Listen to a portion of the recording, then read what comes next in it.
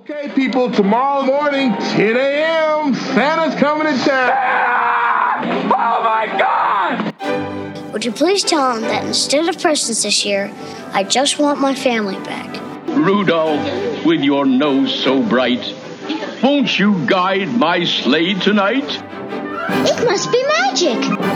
I must find some way to keep Christmas from coming. Nobody's walking out on this fun, old-fashioned family Christmas. Isn't there anyone who knows what Christmas is all about? Sure, Charlie Brown. I can tell you what Christmas is all about. Seeing isn't believing. Believing is seeing. Best way to spread Christmas cheer is singing loud for all to hear.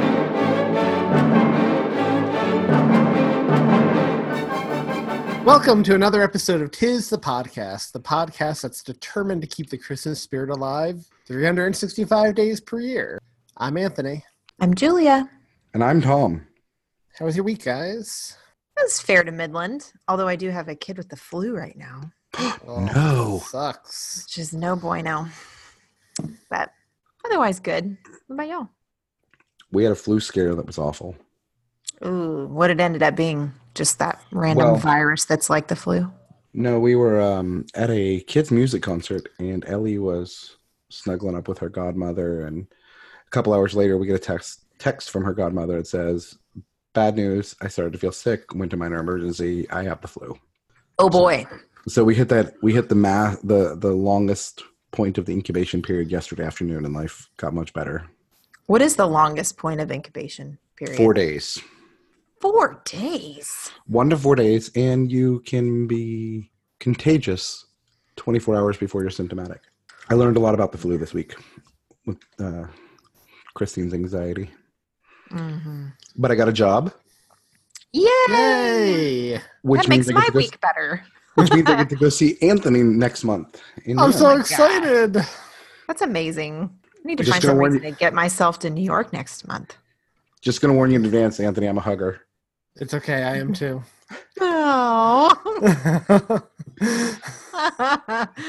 There should be so many pictures that come out of this trip. I'll be disappointed if there aren't.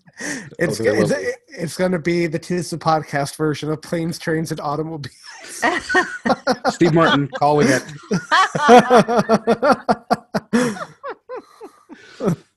I'm excited. Julia, not too late to get a ticket yourself too. No, but I wouldn't hold my breath on that.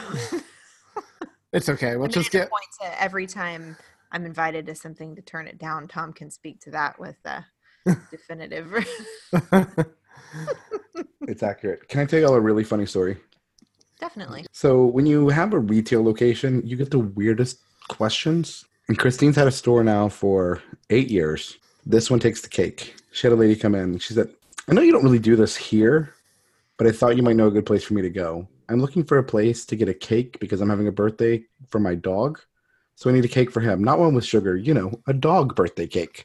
What does that mean? A dog birthday cake? Yes. Those are very popular around here. Oh my gosh. So I told Christine, I was like, this is the vibe you're putting off to people. People think you're the girl who knows about dog birthday cakes. Pretty sure you're not living your best life right now, Christine. Oh my gosh. That is funny. And I can't weird. think of a person I would ask that question to, and I don't think it would be somebody at your store. It'd be somebody like Sprouts or something. I don't think I can imagine being a person who would need to ask that question. People love their pets, Thom. I guess so. I bet Buddy the Elf would ask. Definitely. So, shall we jump in and talk about this awesome 2014 Christmas movie in order to keep the holiday spirit alive for our listeners? Let's do it. If we must. So for those of you who don't know, we are discussing the 2014 black comedy holiday film, A Merry Friggin Christmas. Thom, do you want to give us a plot synopsis? Boyd is forced to take his family to spend Christmas at his parents' house and has to hit the road with his eccentric father to get his son's Christmas gifts before morning and save Christmas. Well, before we get into histories and overall thoughts about this film, I just wanted to say this is an interesting film to me. But let's run through the cast real quick, because whatever we end up thinking about this film, it has a pretty talented cast for the most part. Or at least it's full of people who keep getting work. At any rate. It's a wide swing. Well, some of them have stopped getting work. Unfortunately. So why don't we start with the best person in this cast? Maybe not the best person in this movie. We'll talk about that later, maybe. But the best person in this cast, I think we can all agree, Robin Williams. No, Well, he should be. Yeah, he's the most prolific. I don't know. I don't want to detract from Candice Bergen's greatness, though. You know what I mean? She's no Robin Williams, though, in my mind. But he's been in a million things: Aladdin, Mrs. Doubtfire, Jumanji, Popeye, Dead Poet Society, Good Morning Vietnam, Good Will Hunting, 1 Hour Photo, Hook, Night at the Museum trilogy. What's your favorite Robin Williams, guys? I'm not going first. Dead Poet Society. That's a great movie. Mm-hmm. What's yours, Anthony? This is Doubtfire. But Doubtfire. He was great in Aladdin. I mean, the genie makes that film. That genie really makes that film. What about you, Julia? Yeah, so it's probably a dead heat between Aladdin and Hook for me. Hook. And I love so many of his movies. It's almost like I have to step back and be like, okay, so out of these 6 movies I adore, which one would I sit down and grab first? Right. And it would be one of those 2, probably. Do you want me to blow your mind a little bit about Good Will Hunting? Please do. Matt Damon is now older than Robin Williams was in Good Will Hunting. Wow. Oh. Weird, right? Those articles online always blow my mind. The ones that are like, it's now the same amount of time between such and such a date and such a date as it was between blah, blah, blah. Like, they always blow my mind. So I don't get those articles because they're supposed to be clickbait, but the title tells me everything that I need to know. And I never click on it. I'm like, oh, cool. That's an interesting fact. I'm going to walk away now. Speaking of clickbait, have y'all seen the new Wreck-It Ralph? No. I didn't like it as much as the first, but I really love the way they visualize the internet. It's so great. If you watch it, it has some super winning moments, especially the whole part with the Disney princesses. So I was a fan of the first Wreck-It Ralph. So you were not? Nope. I was so pleasantly surprised by that movie. I did not want to see it. The kids drug us to it. We saw it at the Dollar Movie Theater. That's how much I had invested in it. And I cried at the end. And I'm like, oh, man, I like that movie. I liked the character and I liked the general concept. And there were good moments. But, I mean, I don't know. I felt like the pacing in that movie was weird to me. The whole concept was weird to me. Didn't we talk about that before, though? You talked for a while about the way they handled the princesses. I haven't. I just saw it the other night. Who was telling me about that? Okay, never mind. It's that part, at least, if you're not going to watch anything else, is absolutely 100% worth it. It's freaking hilarious. I did see a clip of it, but I want to see the whole scene. Yeah, the entire scene. It's totally worth it. And the thing I liked a lot about the first one was all the little video game Easter eggs. So I'm excited to see the stuff. I will see the second one at some point, but I love the Easter eggs they can pack into films like that. Mm-hmm. So this film also stars Joel McHale, probably best known for Community and The Soup. Do we have a favorite Joel McHale? I'm not the biggest fan of this guy. Community, no. I liked Community. Well, Community for me was hit or miss, but I didn't care for his character. He was not the strongest point of that show. Nope. He actually turned me off from it for a really long time. That show had an awesome Christmas episode, though. The best Joel McHale I've seen was probably this. Wow. Womp womp. I wonder what Julia thinks Spoiler of this alert. movie. I don't think he did a great job in this movie. Playing the wife of Joel McHale in this movie is Lauren Graham, probably best known for Gilmore Girls and Parenthood, but she was in films like Sweet November, Bad Santa, which we keep avoiding on this podcast up until this point. The Pacifier, Evan Almighty. Yeah, do we have a favorite Lauren Graham? Gilmore Girls. Gilmore Girls. She's my celebrity crush, just so y'all know. I heard she is a nightmare to work with. No, don't say those words. I heard she is literally like so standoffish and no fun on set. And yeah. How could that be possible? I know. She's Lorelai Gilmore. Right? That's one of the most charismatic characters I can think of from television. Well, it's kind of like when you hear that on set Will Ferrell's actually a super serious guy until the camera's rolling, right? Like sometimes you just play your opposite. I guess. Maybe so. I'd hate to think that about her. Candice Bergen, married to Robin Williams in this film. Best known, without a doubt, for Murphy Brown, right? But Which she is was coming also, back, right? It's already back. It's already back. I haven't seen it yet. And then they're still doing the secretary per episode bit, which is funny. But she's also been in Boston Legal, Gandhi, Starting Over. She was on House. She was in Miss Congeniality. Sweet Home Alabama. Is Murphy Brown the favorite for you? Yes. I loved Murphy Brown. I liked it. I was pretty young, so I don't know that I understood most of the humor. I totally didn't either. But I liked her. Yeah. Have you watched the new ones, Julia? Yeah, they're not that funny to me. No, I agree. But I love the original. Mm-hmm, I do too. So this film also stars Oliver Platt, who we were just talking about off mic. We didn't realize it was him in this movie until the very end. He plays the drunk, homeless Santa Claus in this film. Mm-hmm. But, I mean, this guy has a million things to his name, just like Robin Williams. What's your favorite Oliver Platt film? Three Musketeers. He was Porthos, and he was hilarious. Thom? Bicentennial Man. He was in Bicentennial Man? It was not Robin my favorite. Williams? I'm totally kidding. Yes, he was, but that's not my favorite. How funny. Three Musketeers. Nobody's going to say anything besides Three Musketeers, right? You can't. Actually, no, I'm going to say Three Musketeers. Anthony has to agree on that one. I What? loved that movie growing up. It was a great movie. This movie also stars some bit TV actors. Clark Duke, who plays young Dwight or Dwight Jr. on The Office. That's what I really know him from. Mm-hmm. He plays Joel McHale's brother in this film. I really do only know him as Dwight Jr. What was his character's actual name on that show? Shoot, I don't even know. Clark, that's it. Clark. I got my memory back, guys. I've been sleeping, so Anthony's like, I don't like that joke anymore. I've been sleeping.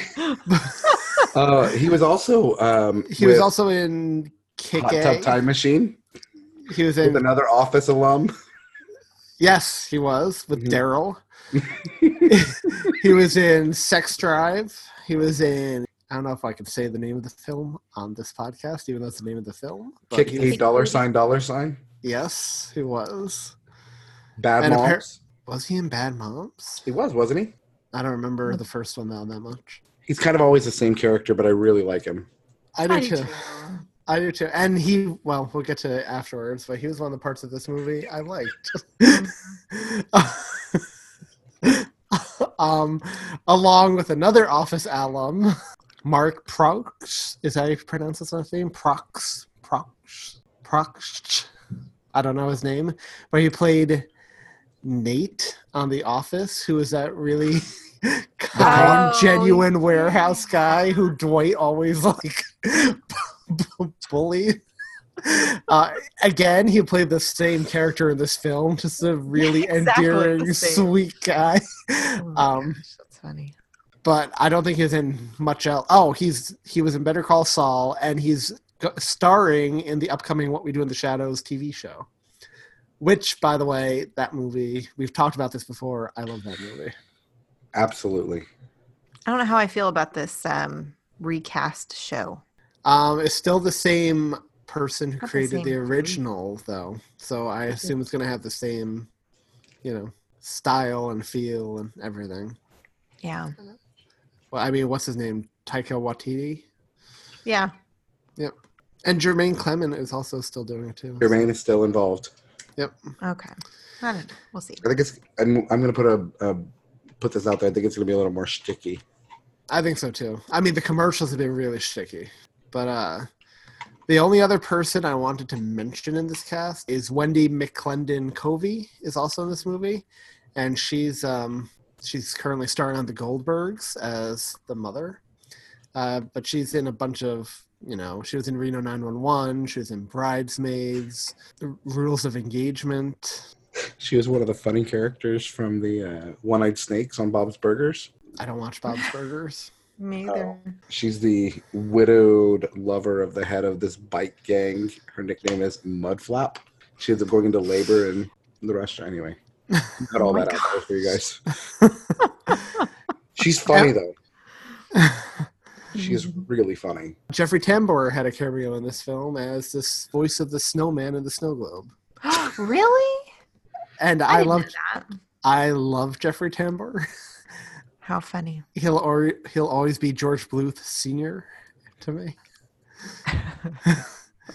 You can't convict a husband and wife of the same crime. Oh, you still haven't watched Arrested Development, have you? No, those are last on me. Oh, that's the next one. You got to watch the first 3 seasons, and you can stop. But yeah, so I mean, overall, outside of this, again, spoiler alert, outside of this film, it's a pretty talented cast, right? For the most part. Right. Which is why I'll start with my history first and my overall opinion. I don't know where this film went so wrong with a cast like this. Now, I can't say I have strong feelings of hatred for it or strong. Yeah. But I don't like this film. I'm kind of like ambivalent towards this film. Like, I think at the core, there's like the seeds of an interesting idea, right? But the execution and the writing, like, I don't know what went wrong. Like, and the whole father and son thing, I feel, is something that a lot of people out there could probably relate to, but just the execution. So yeah, overall, I do not like this film. And the other day was my first time seeing it. When I was watching it, I was wondering if it was going to have that, if it was going to be that dysfunctional family love that Julia digs. As I started it, they call it a black comedy or a dark comedy. I didn't find anything funny about it, really. It wasn't a funny movie. With the exception of Boyd's brother, I didn't really find the characters likable. You didn't like the state trooper? You didn't like Nate from The Office? Well, but he's not a real character, right? I mean, he was just there for Boyd to be a jerk to. Mm-hmm. I had tried to watch this movie multiple times over the years and finished it for the first time yesterday. Oh gosh. Yeah, first time I'd heard of it and seen it was just in the last week for the podcast. Didn't even know it existed. Wasn't missing anything. I think it's like you said, Anthony, there's so much potential behind the cast members in this movie. And this is not a new storyline. This storyline works in other places. Like, it's successful. Dysfunctional Families is one of my favorites. But nobody is likable to me except for Clark. And you can't have one person that carries a cast. You have to like each person a little bit for some tiny reason for these dysfunctional families to work. And I really don't like any of them, unfortunately. I did like Luann, Lauren Graham's character, her trying to reconcile and bring these families together. I did see her in that unique role, I think, where she was looking at her husband, Boyd, and hearing the stories of his father growing up. And it almost seemed like she didn't quite buy it. And somehow this trip was an eye-opener for her and exactly how bad his father was. Mm-hmm. And her trying to come to grips with that. But I feel like there was no amount of awesomeness that Lauren Graham could produce that would offset how sterile, bland, boring, detached, and unconvincing Candice Bergen was in this film. Yeah. She was beyond awful. I also didn't buy her and Robin Williams as a couple. No. No chemistry between the two of them. No. Which you see it, and you don't expect there to be chemistry from Robin Williams, right? With his character. He played this guy to a T. He didn't even have chemistry with his wife, but Candice Bergen was not convincing. Because Candice Bergen is historically always in a strong female role. And in this one, she's shoved under his boot the entire time. That's why it's not convincing. Is because she doesn't know how to play that role because she plays the opposite so well. Yeah. That's fair. Point. So, I mean, I couldn't. Yeah. There was no buying that for me either. Okay, so Robin Williams is a legend, right? How do you cast Robin Williams for a road trip comedy? And the script is this bad. Mm-hmm. Again, I think he did really well with what he had. He was completely unlikable. I mean, he played what he was meant to play. Yep. So I'll give him props to that. But when I go into a movie and I don't like Robin Williams' character, and I know he's played jerks before and creepy people before, but I was always at least captivated by his character. I wasn't like into him in this movie. No. And it's sad to me as a huge fan of Robin Williams and his legacy and his filmography that this is one of the 3 movies released after his death. Yeah. Mm-hmm. Yeah. Yeah, there was no underbelly of warmth to him. And I think that's what he does so well. Mm-hmm. I really missed that. And that made me extra sad watching this one. That, like you said, it was one of the picks to release after he passed away. I think I tried watching this shortly after his suicide, and I couldn't get through it. I will say I did like his interaction with his son-in-law. Oh, the pervert. There's only room for one pervert in this family. I love the continual reminder that this guy's a pervert, and that was a funny storyline. And Nelson, Clark Duke's character, was just on point. Okay, so let's just back up for a minute here. For listeners who haven't seen this movie and don't plan on seeing it, it's like Julia said, this plotline's been done a million times. So basically, Joel McHale has a bad relationship with his father, doesn't often go home because of it. But his brother, it's played by Clark from The Office. Nelson just had a child and is getting him baptized on Christmas Eve, which means they have to go home for Christmas. Wasn't his child. It was his cheating girlfriend's child. With her lover that he is going to raise. Yes. He's so good-hearted, though. He named the baby Boyd. After his brother. So Boyd has to go home Christmas Eve because of it, for this baptism, and spend Christmas with his father, who ruined Christmas for him as a kid by telling him, he was drunk, alcoholic, told him Santa's not real. So because of that, he's been trying to overcompensate with his youngest son, who still believes in Santa, but he forgets his child's gifts at home. No, he nodded to his wife. It was obviously her job to bring the gifts, and she forgot them. Either way. They were on a break. I totally thought of Friends, too. Which, again, this whole thing has happened in multiple movies and TV shows, too. Right. To greater success. They forget the kids' gifts from Santa at home to leave under the tree on Christmas 4 Eve. hours away. 4 hours away. So because he really wants his son to keep believing in Santa at least for one more Christmas, he plans on driving all the way back 4 hours to get the gifts and make it home in time for Christmas morning for his son to wake up.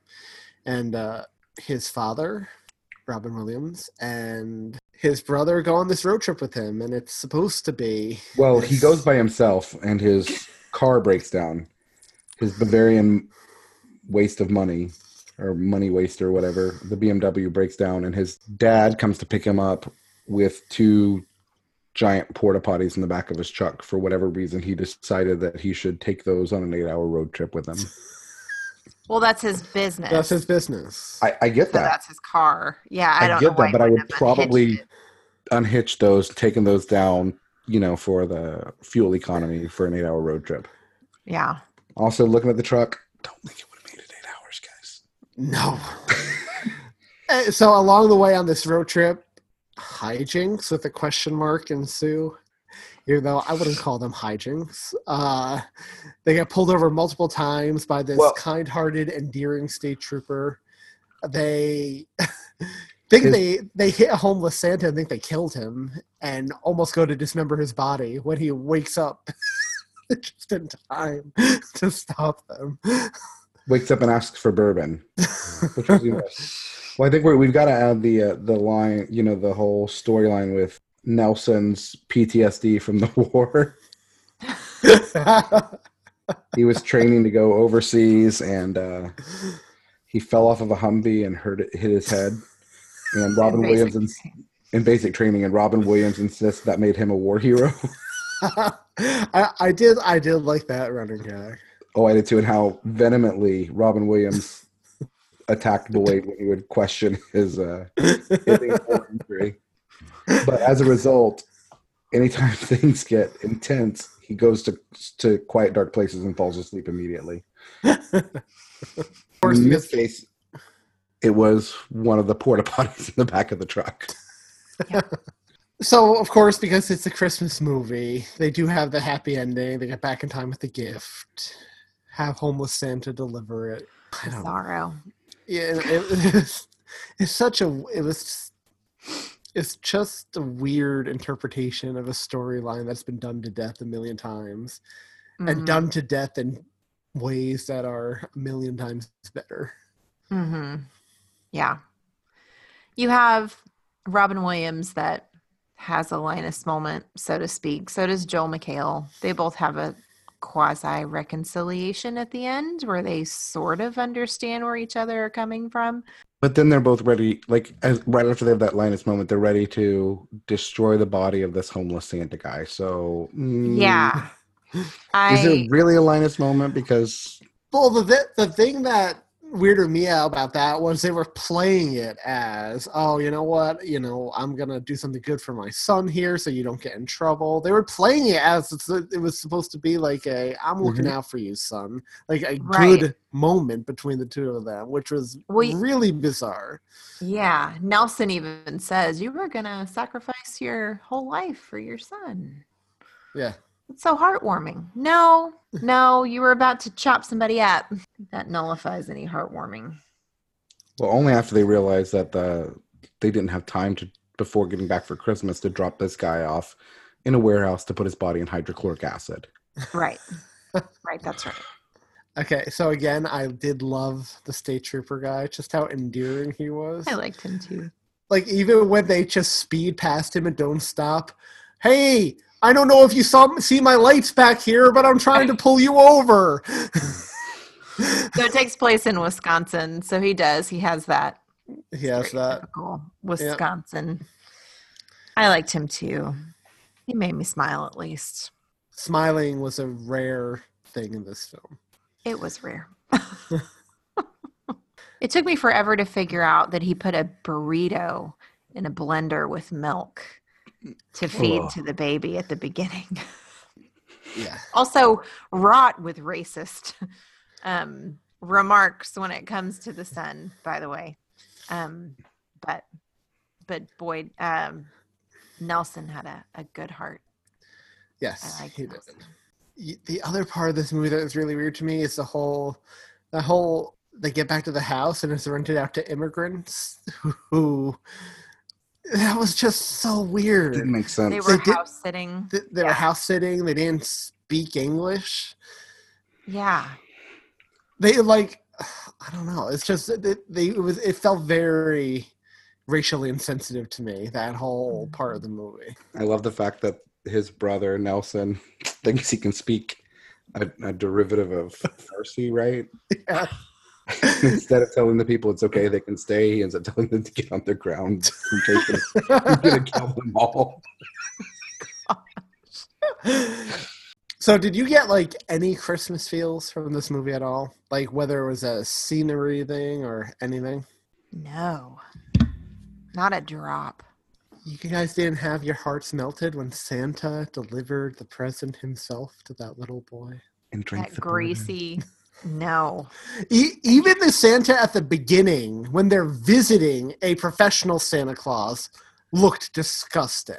Yeah, these were terrible Santas.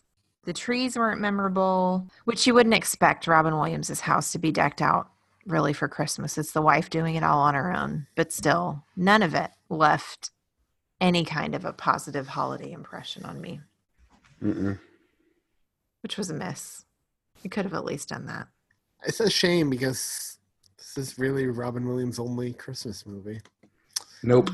He had a cameo in the movie Noel. Yep. But this is really the only Christmas film he starred in. Which makes me sad because I felt like he had the personality for a Christmas film. Oh, definitely. Oh, crud. No, I gotta go back to my Robin Williams movies. Well, what's your favorite? Well, it's gonna be a tie. What Dreams May Come. That and what did you pick initially? Dead Poet Society. Dead Poet Society. Oh, Captain, My Captain. I love that movie. The movie that introduces all high school students to the transcendental American authors. Convinces us all we should be a Thoreau. Although I think I quoted Whitman in that, right? Yeah, Leaves of Grass. You know, it's not even the dark comedy, the anti-Christmas Christmas movie, because there are scenes in other Christmas movies that do this so much better. We haven't covered it yet, but Four Christmases.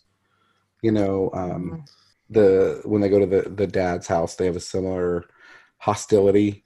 The whole family is at each other's throat. Nobody gets along. But they do that so much better. I don't know. This one just did not do it in a convincing way to engage me in any way.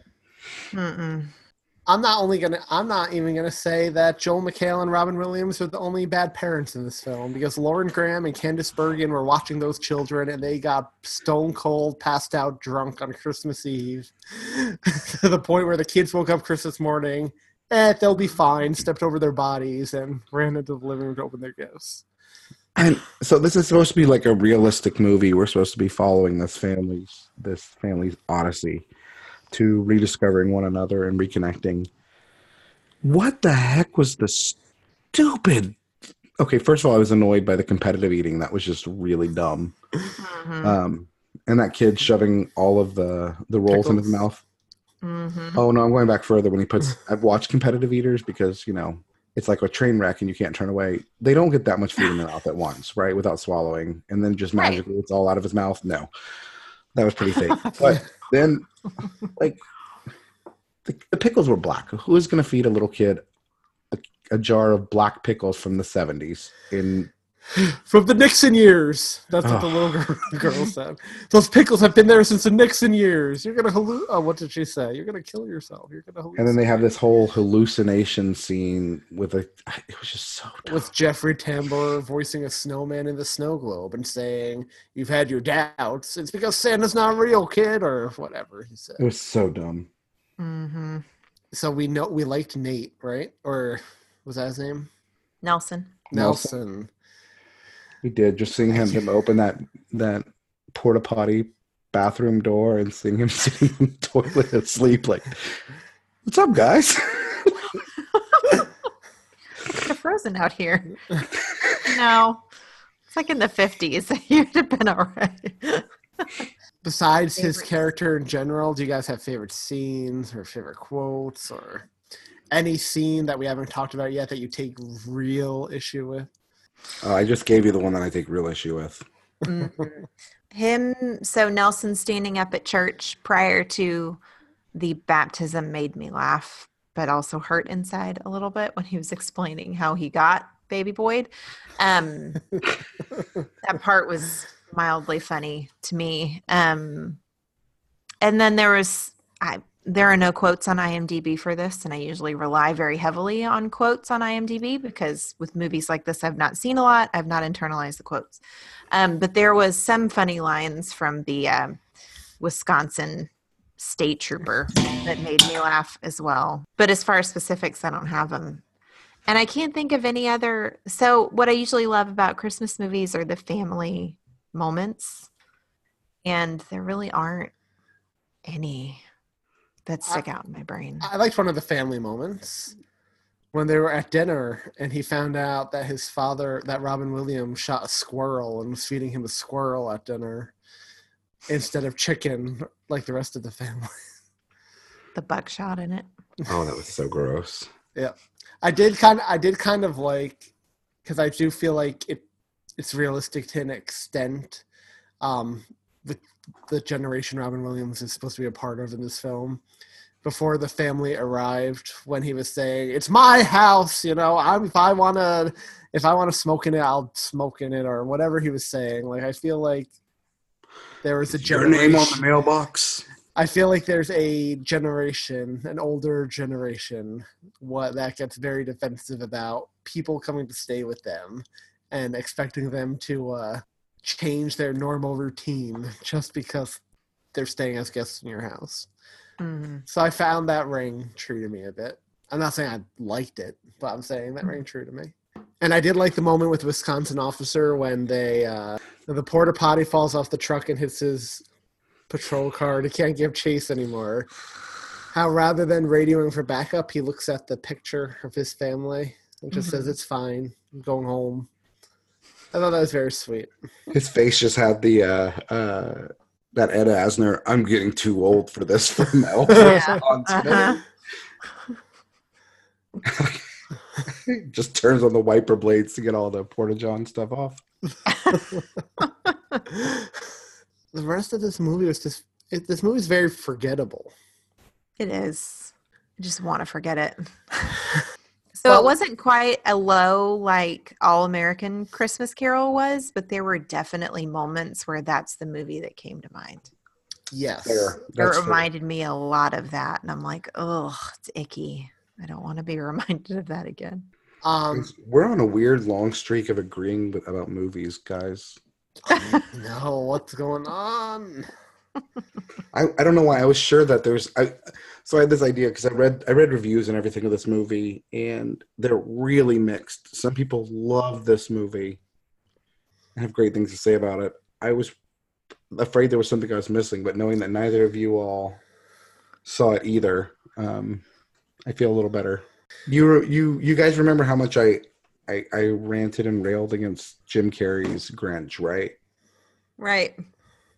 This is worse. Yep. I would rather watch that movie. I honestly think no, I wouldn't. I'm trying to think ahead of where I'm going to go with the ratings, and I'm trying to compare it to movies like All I Want for Christmas Is You and the Christmas Project. Those that hit the bottom of our list. Man, I don't know. Well. Why don't we move to rankings in a second? I just want to touch on one more thing real quick. And Julie kind of touched on it earlier. Does this film pass the Linus test? It does. It does. I feel like having that moment where you want to... I guess they're coming together as a family to mutilate dead Santa's body, so... For them, it's a Linus moment. It's a Linus moment for them, I guess. Mm-hmm. I mean, if the bar is set that low to begin with, and he had to technically... achieving that for them. Did Oliver Platt lose a bet? Did Oliver Platt lose a bet? Why else would he take this role where you don't even... well, that's probably why he took it, because he knew nobody would be able to tell it's him until the very end. But, like, he's in this dirty, grungy Santa suit the whole time. He has maybe... With a lisp. A weird lisp. Drunk, homeless. He's in the film for about 6-7 minutes. Mm-hmm. I don't get it. Mm-mm. Anyway. Yeah, I don't. Do we have anything else to say, or should we just rank it and put it in our rear view mirror? Yes, let's do that. Yeah, let's do that. So, going back to my talk of ranking, I kind of want to talk this out with you guys. I think I know where I'm going to land. Yeah, I think I would rather watch Santa's Sleigh and All I Want for Christmas Is You instead of this. I don't know. Maybe even Jingle All the Way. More than this. I'd watch Jingle All the Way more than this. I think I will too. I think I'd watch all three of those over this. Mm-hmm. There are definitely some of these low movies that I ranked that when we do our second year anniversary special, we talk about regrets we've made that I want to give some credit to. The Star. No, I ranked The Star. I was the only one happy in retrospect with The Star. I haven't. You were the low one on that. For The Star. I do too. Oh, Julie was the low one. Yeah, I know. I owe this one some more love too. I owe The Star more love. I'm coming in with a 0.8, which means I would rather watch One Magic Christmas than this movie, which, guys, that's a new low for me. I'm going to come in at 0.24. I'm Anthony. I'm going to give it a low rating. I'm going to give it a 2.3.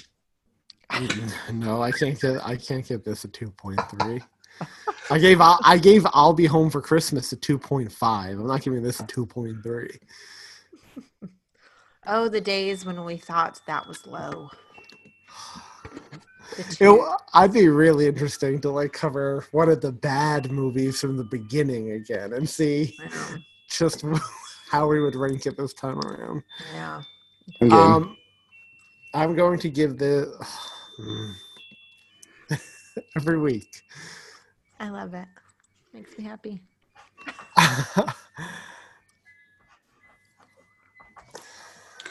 What heaven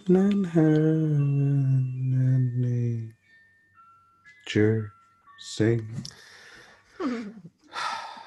I'm going to give this the same thing I gave All American Christmas Carol, so 0.01. Ooh, coming in at the lowest. Wow. Comes in at 0.35. 0.35 puts it at number 50 on our list, in between Santa's Sleigh and Just Friends. Oh, it's abysmal. That is pretty bad. That is pretty bad. Well, I'm glad to be done with this one. So, Julia, why don't you lighten the mood? Didn't you have a nice Christmas question of the week for us to discuss? Yes, so I mentioned how I love dysfunctional families. This dysfunctional family Christmas dinner left a lot to be desired. So let's inject some Christmas love back in this episode. I'm curious if you had to pick a Christmas movie moment, or we could do TV, we could include that as well, to partake in, right? So we did the whole, if you could live in any Christmas movie, what would it be? I'm refining that. If you could partake in any Christmas dinner scene in a movie, what would you partake in? Now, this is for listeners too. We'll be talking about our social medias here in just a second. We want you to chime in with your answers to this as well. Any Christmas dinner scene?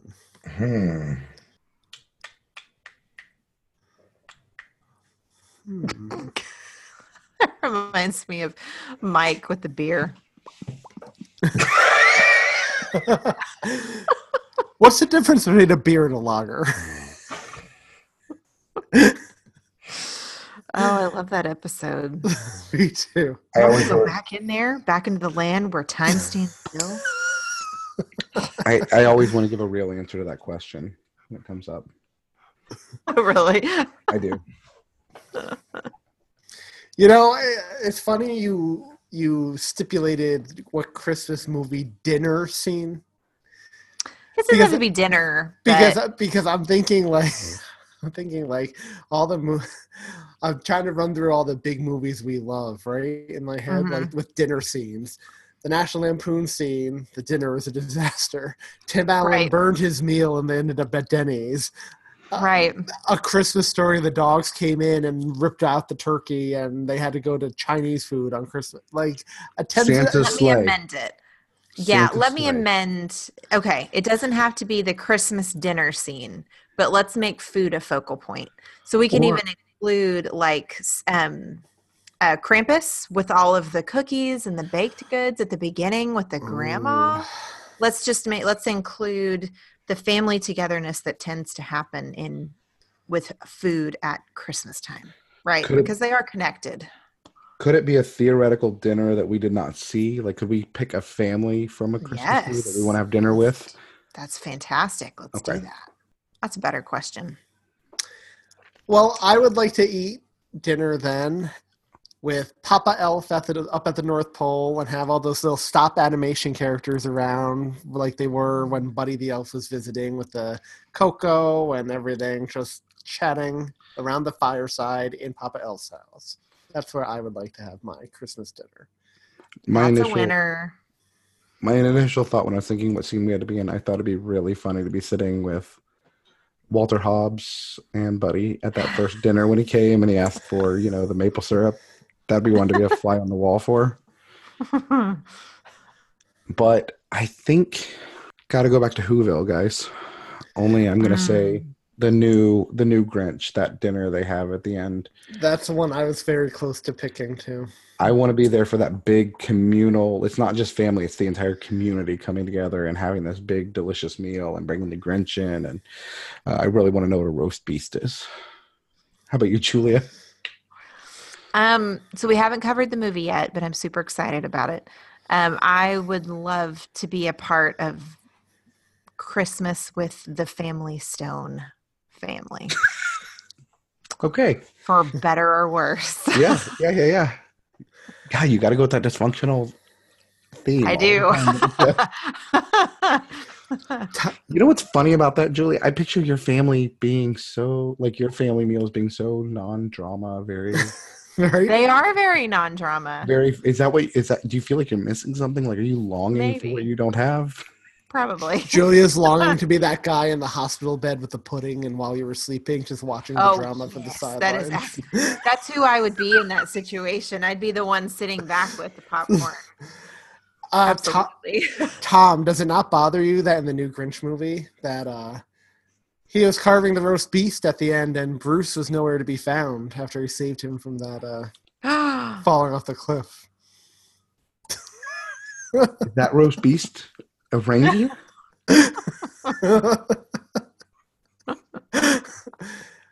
No, but now that you mentioned Whoville, though, I think in any version of the Grinch, like after he has his change of heart and it's the big town meal with the Grinch carving the beast, I'd like to be a part of that. Mm-hmm. I would too. It looks so beautiful. If I had to pick one from a film or a TV special, it would be that. I just decided. Well, you know, to go with the another hypothetical good one. Another good one would be. This might be what I would pick. Would be with Michael Caine as Scrooge and all of the Muppets around me at the end of Muppets Christmas Carol. That's going to have to be the one I go with definitively. I'm too freaked out by the baby Muppets in that film. I couldn't do it. They look just like Jude. But Jude is cute. Jude doesn't have dark, soulless eyes like those Muppets do. Can I change mine? Go for it. I changed mine. Go ahead. I want to be there with the self-important, self-righteous, overly hypocritical Kirk Cameron at that Christmas dinner. Oh, I would love to see Thom give Kirk Cameron a verbal smackdown. I would love it. Kirk Cameron. If anybody listening knows Kirk Cameron, please, I will do a podcast where we can dialogue. Real quick, because you brought up the Muppets, Julia, did you guys see, because all the Muppets have verified Twitter accounts, did you guys know this? No. There was some drama recently between Bert and Ernie on Twitter. Really? Oh, yeah, there was. On National Friendship Day. Uh-oh. Ernie posted a picture of him and Rubber Duck as his best friend, and Bert was like, really, Ernie? But then a legit journalist got involved at this point and screen capped Bert's Twitter profile and Ernie's, and Ernie's in his bio says, friend of Bert. Bert says roommate of Ernie. He doesn't even call him a friend in his Twitter. There's some drama going down between those two on Friendship Day. Uh-oh. Drama on Lover's Lane. So I would highly recommend listeners out there like the Muppets to go find some of their verified accounts on Twitter, because they can be really funny sometimes. Oh, boy. Well, for listeners out there, we want to know your answers to, if you had to pick a Christmas movie family to eat with, who would it be? You've heard our answers. We want to hear your answers. If you want to share those with us, please do that. You can do it in a number of ways. If you are a Twitter person, you can find us at Tis the Pod. If you like Facebook or Instagram, you can find us at Tis the Podcast. If you are on Reddit, you can find our subreddit at r/Tis the Podcast. And if you just want to send us a good old-fashioned email, you can do that as well. If you want to talk to us on our website, you can go to tisthepodcast.com. Send us a message somehow and let us know what your answers are. We like to read really fun ones on air. So they might be caught up in our next recording. But just interact with us in general, even if you're not talking about answers to questions, because we really love to talk to y'all.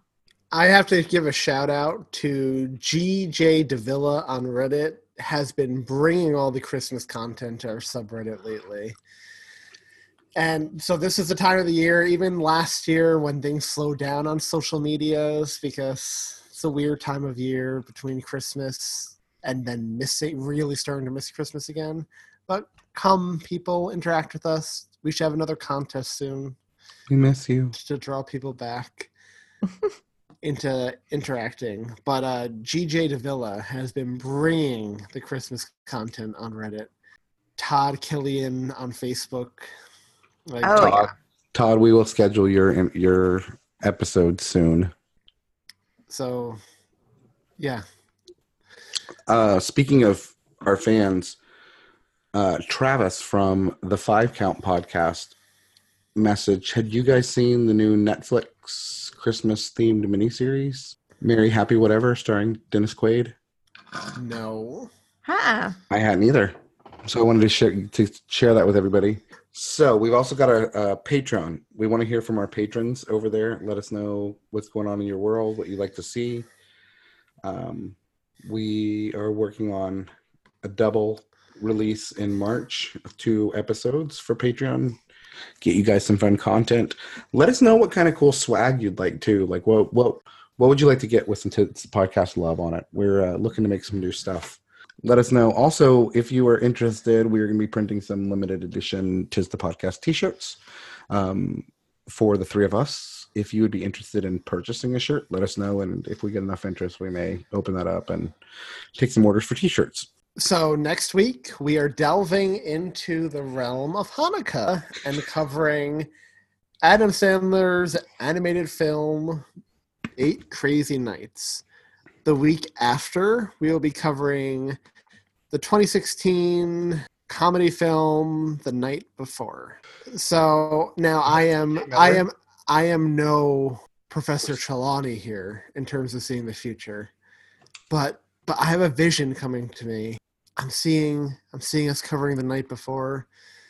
I'm seeing Julia and Thom talking about the brunch, and I'm seeing myself saying, at least there's heart underneath it, and us breaking our unanimous streak of movies that we've had going on for the past month. I don't know if it's true. We'll see, but that's the vision that's coming to me at this moment in time. Oh, James Franco's in it too? Guys. Of course, they're good friends. No, he only has a cameo. Like, literally, he's in it for 2 minutes. Because he's friend. 2 minutes too because long. Of his friend, yeah. You don't like James Franco? I do not like James Franco, no. I met James Franco once. Oh, yeah, these plot keywords are not giving me the good feels. The bad feelings. We're going to the bad place in 2 weeks. We are going to the good place in 2 weeks. 7,272 days until the big day. 7,000 days? Nope. Hours. 7,272 hours until the big day. That's only 303 days. That's only 43 weeks. Getting there. We're almost out of the 40s. We're almost out of the 300s. We're almost 10 weeks into 2019. It's crazy. It's crazy. I know it is.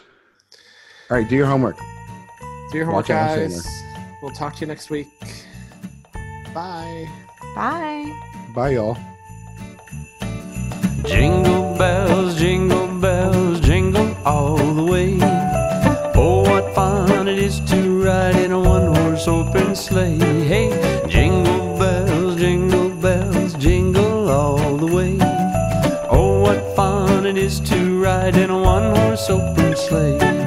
Dashing through the snow in a one-horse open sleigh. O'er the fields we go, laughing all the way.